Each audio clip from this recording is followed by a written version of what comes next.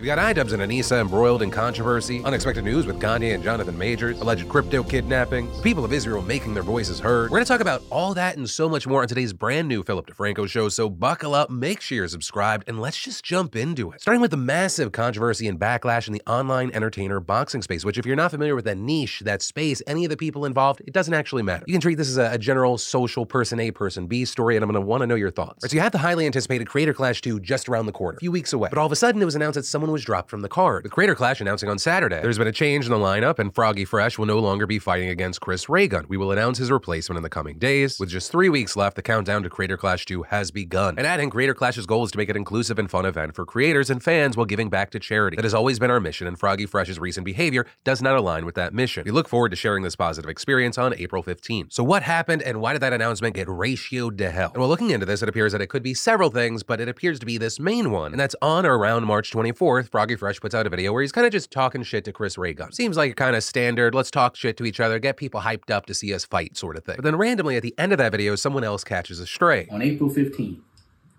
if I don't hurt you beyond what anybody could have imagined, I will be so disappointed in myself that I will subscribe to Anissa's OnlyFans. Right, so Anissa and iDubbbz, they're married, they're the ones putting on Creator Clash, and Anissa has also received a lot of slut-shaming due to her having an OnlyFans. So then we see an account that appears to be Anissa's mom stepping in, and they get into a fight. At one point saying he wouldn't have the fight if not for her, as well as another tweet where she says she hopes the imp is replaced. With Froggy Fresh quote tweeting those tweets saying, "Maureen, iDubbbz hit me up to beat up your daughter's boyfriend, as well as better an imp than a pimp. Shout out your boy iDubbbz. Anissa, come get your mom." You also have Froggy uploading videos at this time, but the next thing we see is that it gets dropped. And the massive and big reaction on Twitter is that people were not happy that he was removed from the card. With one of the most liked reactions coming from MoistCritikal, who tweeted, "I'm really disappointed by this. Kicking him for Twitter controversy after months of training is brutal. I don't think any jokes he made were intended to be mean-spirited or shit on anyone. Hopefully they reconsider this decision." But as of right now, that hasn't happened. That's where things are there. But we did see Mams Taylor, the co-founder of Misfits Boxing, which actually signed a 5-year deal with DAZN, seeing an opportunity and tweeting, "Hey Froggy Fresh, we welcome you here at Misfits Boxing. DMs, don't worry, my mother-in-law won't be bothering you." You know, with all this, depending on where you go on the internet, massively different reactions. Or you go one place, you see people having the opinion of MoistCritikal saying, "These are just jokes. The hope is that you get attention for the event in any way, so don't take things serious." Then you go somewhere else and you go, "No, it makes sense for him to be removed. This is just slut-shaming and misogyny. You're taking jabs at the creators of the event with something that they've been harassed with for a while now, so why would they want to platform you?" Which is why, of course, while I'd love to know your thoughts on anything that I talk about in these very big shows,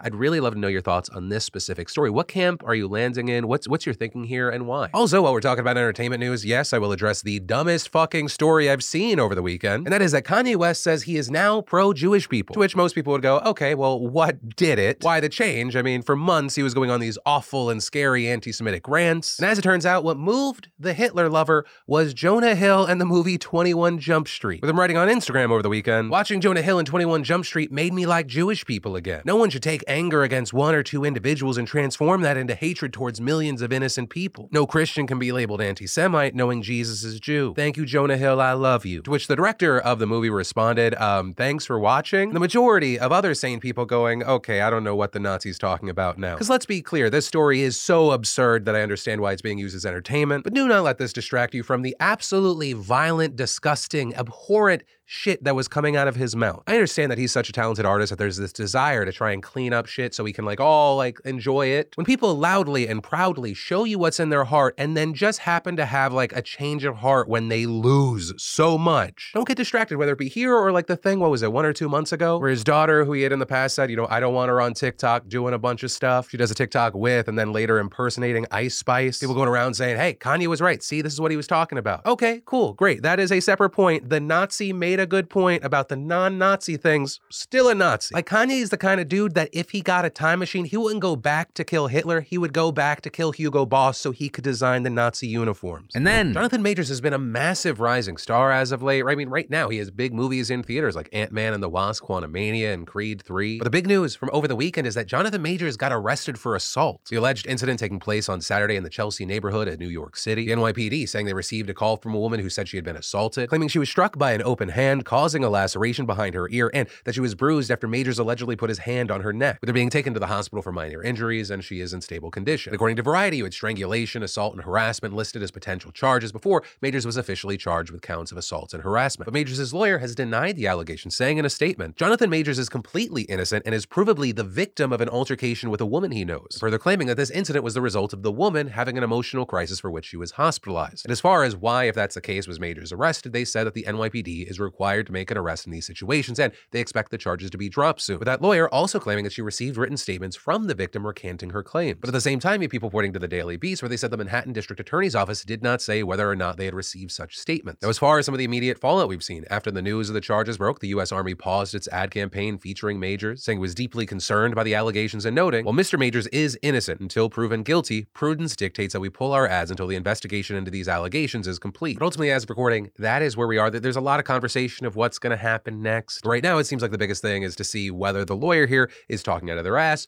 or they're actually being accurate. Has the alleged victim actually recanted? What other details can we learn? And obviously with this story, I'm going to keep my eyes on it. And when we get an update, I'll keep you in the loop. And then there's a very concerning story about children coming out of the UK right now, with a new report by the Children's Commissioner finding the police in England and Wales have consistently abused their power to strip search minors. With nearly 3,000 recorded strip searches of children taking place between 2018 and 2022, the youngest kid being just 8 years old. And police reportedly didn't follow the rules in over half of the cases, which could mean a number of things. Things like, for example, an appropriate adult not being confirmed present during half of all searches, or the location of the search not being recorded 45% of the time, with it sometimes done in school, in a police cruiser, or even in public. And these searches can be humiliating, if not traumatizing for these kids, with one of them describing his experience, saying they're like, right, get your clothes off, we're gonna see your bollocks now. It almost felt a bit of a joke to them. And while almost all the victims we're talking about are boys, the incident that kicked off the scrutiny on this issue was a 15-year-old black schoolgirl known as Child Q. Right, a year ago, we found out that back in 2020, she was pulled from class by 2 female officers who suspected her of having marijuana. They then strip searched her with no other adult present, her intimate body parts reportedly being exposed, and because she was on her period, they made her remove her sanitary towel. Right, so they do all that, they find no drugs, and then you have hundreds of people protesting in anger and grief. You had racism being alleged there, and now with the commissioner's report, we know that that's definitely plausible, with it finding that 38% of children who were strip searched were black, despite them making up just 5.9% of the population, meaning that they're 11 times more likely to be strip searched than their white peers. And a report last week suggesting this may be due to something called adultification, where black children are treated as adults and therefore as a threat, which is why it shouldn't be surprising that a recent poll found that black children's trust in the police stood at just 36%, which is half of that of white children. And then $40 million lost, a bankruptcy, and a kidnapping. That is not the plot to my new movie, Bitcoin Boogaloo, Banana Boats Over Baghdad, but rather, that's just the latest with Canada's self-proclaimed crypto king, 24-year-old Aiden Platersky. So Aiden is in the middle of bankruptcy proceedings, and a recent trustee report gave us some wild details. So Aiden and his company reportedly took over $40 million from investors, and he told them that he was investing it in cryptocurrency and a foreign exchange. But the report, it says that he only truly invested less than 2% of that money. We're talking about less than $700,000, with him instead reportedly spending somewhere around $16 million of the investors' money on himself. You know, he lived the high life, renting private jets, going on vacation, buying luxury cars, staying in fancy houses. But then crypto fell in the fall of 2021. Aiden said that he lost the investments, but tried to get the money back. And saying in doing so, I guess you could say greed took over, and I was taking very aggressive positions, and I was trying to make returns that obviously weren't feasible or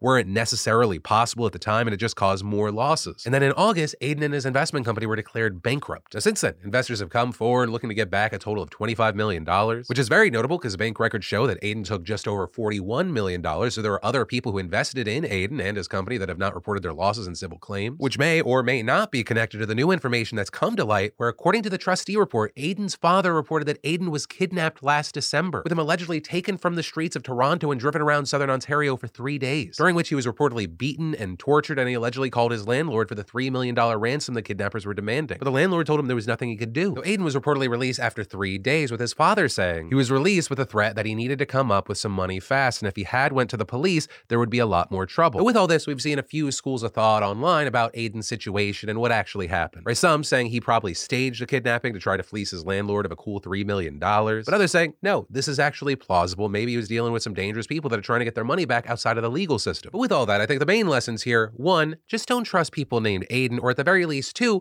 don't trust 24-year-olds who post shit like this with your money. The only thing I trust when I see that picture is that he probably knows how to source Rohypnol. And then, longtime viewers know that I've been earning rewards by shopping through Drop for years now. So thanks to Drop for that, but also thanks for sponsoring today's PDS. If you don't know, Drop's a totally free app that's frankly the fastest and easiest way to stretch your dollar and get rewarded for the shopping that you're already doing. And y'all, let me tell you, the rewards add up. Plus, they just launched a new promotion called Cash Drop Wednesdays. Use the app to shop from now until April 6th, and just by using Drop, you could be the next big winner. And Drop makes it so simple by having hundreds of brands that you already shop at, like Petco, Adidas, Rite Aid, GameStop, Lyft, and more. And they give you customized offers tailored to your tastes. All you gotta do is download the app, link your credit or debit card, and start getting rewarded. It's free, it's personalized, and it can even make you some serious cash on Cash Drop Wednesdays. Trust me, once you start doing it, you won't want to shop without it. So download it today and start getting rewarded on all your everyday purchases. Just go to joindrop.com/Phil and use code PHIL2023 to get $5 worth of Drop points. And then in international news, yo, I know for some of you, it feels like the world is just in complete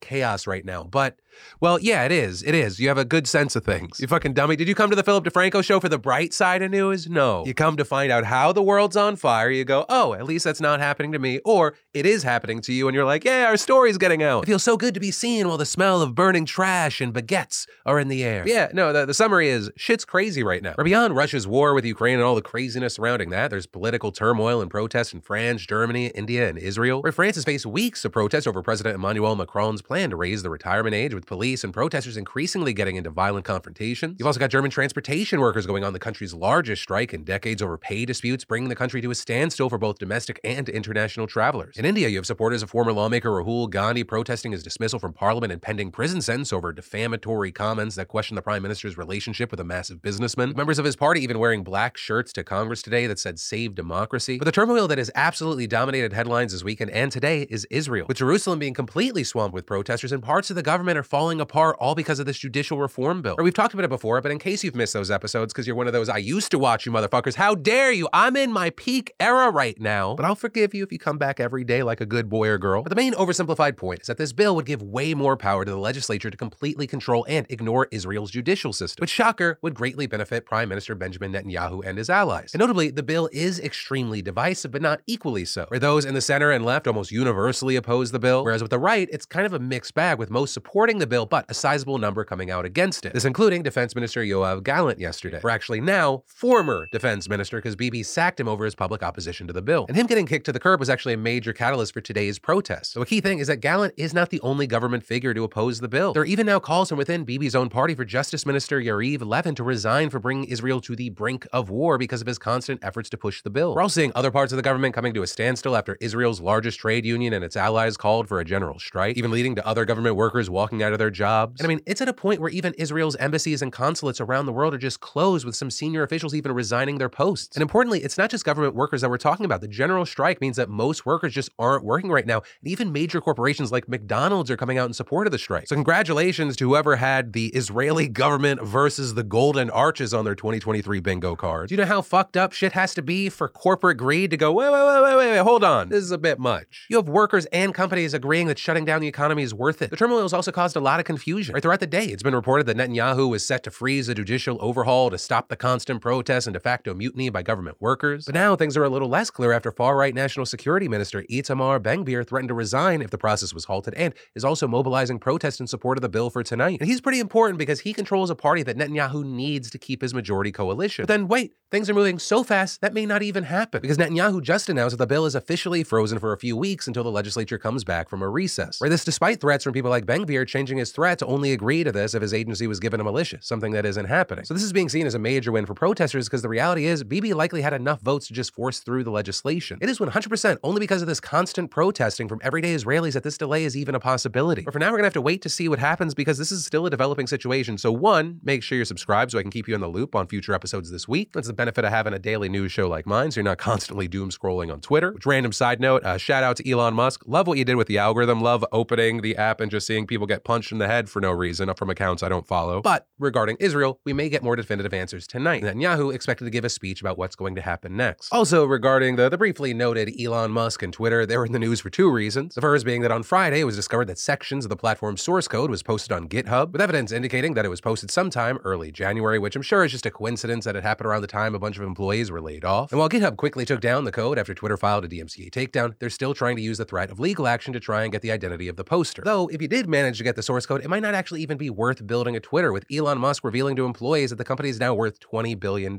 Which, hey, for most companies would be a fantastic valuation, except for the fact that that is less than half of the amount that he paid for the company. But if you are one of Twitter's remaining employees, do not worry, because Musk assured them this is going to be a $250 billion company one day. With that coming in spite of all available evidence. Also, on the note of money, we should talk about the banking situation right now, with the feds likely breathing a sigh of relief after First Citizens Bank agreed to buy large chunks of Silicon Valley Bank, with the deal including the transfer of SVB's $56 billion in deposits alongside the purchase of about $72 billion in loans. And what's crazy is that First Citizens likely got a killer deal, because beyond getting cold hard cash, it also got those loans at a $16.5 billion discount. Plus, beyond getting paid for those transactions, the FDIC will also get some stock rights at First Citizens worth about $500 million, and the two will also share in any losses on the loans as part of the transfer. And that last part is reportedly a common thing in these scenarios, where there's still about $90 billion worth of other assets still under the FDIC's control, and the group expects that SVB's failure will cost the insurance fund about $20 billion. And currently, it doesn't seem like the sale had any wider implication on the stock market, although First Citizens stock did get a huge boost from it. Well, we should definitely keep our eyes down the road to see what else happens from here. What we're currently looking at is so much better than the feared banking collapse that we heard about over the last 2 weeks. And in a quick update, if you didn't watch yesterday's show, right, we talked about the United Auto Workers Union. And even with this update after today's show, one of the top links, go back and watch yesterday's show, because you'll understand how big of a deal this is. Because we ended up seeing the United Auto Workers electing Sean Fain as its new president. Yet after years and years of corruption scandals, the UAW has now ousted the faction that ruled it over 7 decades in favor of a progressive reformer for the first time in its history. And that means that we should expect Fain and his supporters to take a much more aggressive posture during upcoming contract negotiations with GM, Ford, and Fiat Chrysler. Also, while we're talking about updates, we should talk about Shell Oil, because maybe it's not such a good thing that oil companies are leaving Nigeria, which I know might sound weird to you if you remember our recent stories about the decades-long devastation wrought in the Niger Delta by giants like Shell. But now you have a report out there finding that as it and other firms exit the country, the environmental disasters are actually getting worse. And that's because when these massive companies are divesting from their oil-producing assets, somebody has to be on the other end of that sale, and more often than not, it's a local producer, who, as it turns out, is even less careful and lacks the same reporting standards. And so now in multiple cases, we've seen emissions from natural gas flaring, a byproduct of oil production, increase dramatically after Nigerian companies took over. And several sources have said that local producers have neglected to clean up oil spills for weeks or months, causing their already poor health to deteriorate. With one man even saying, "We were excited to see our brothers in control. We thought they would understand our needs, but it has gone from bad to worse." So while you have Shell and other oil giants tout these divestments as proof that they're moving toward net zero emissions by investing in cleaner technologies,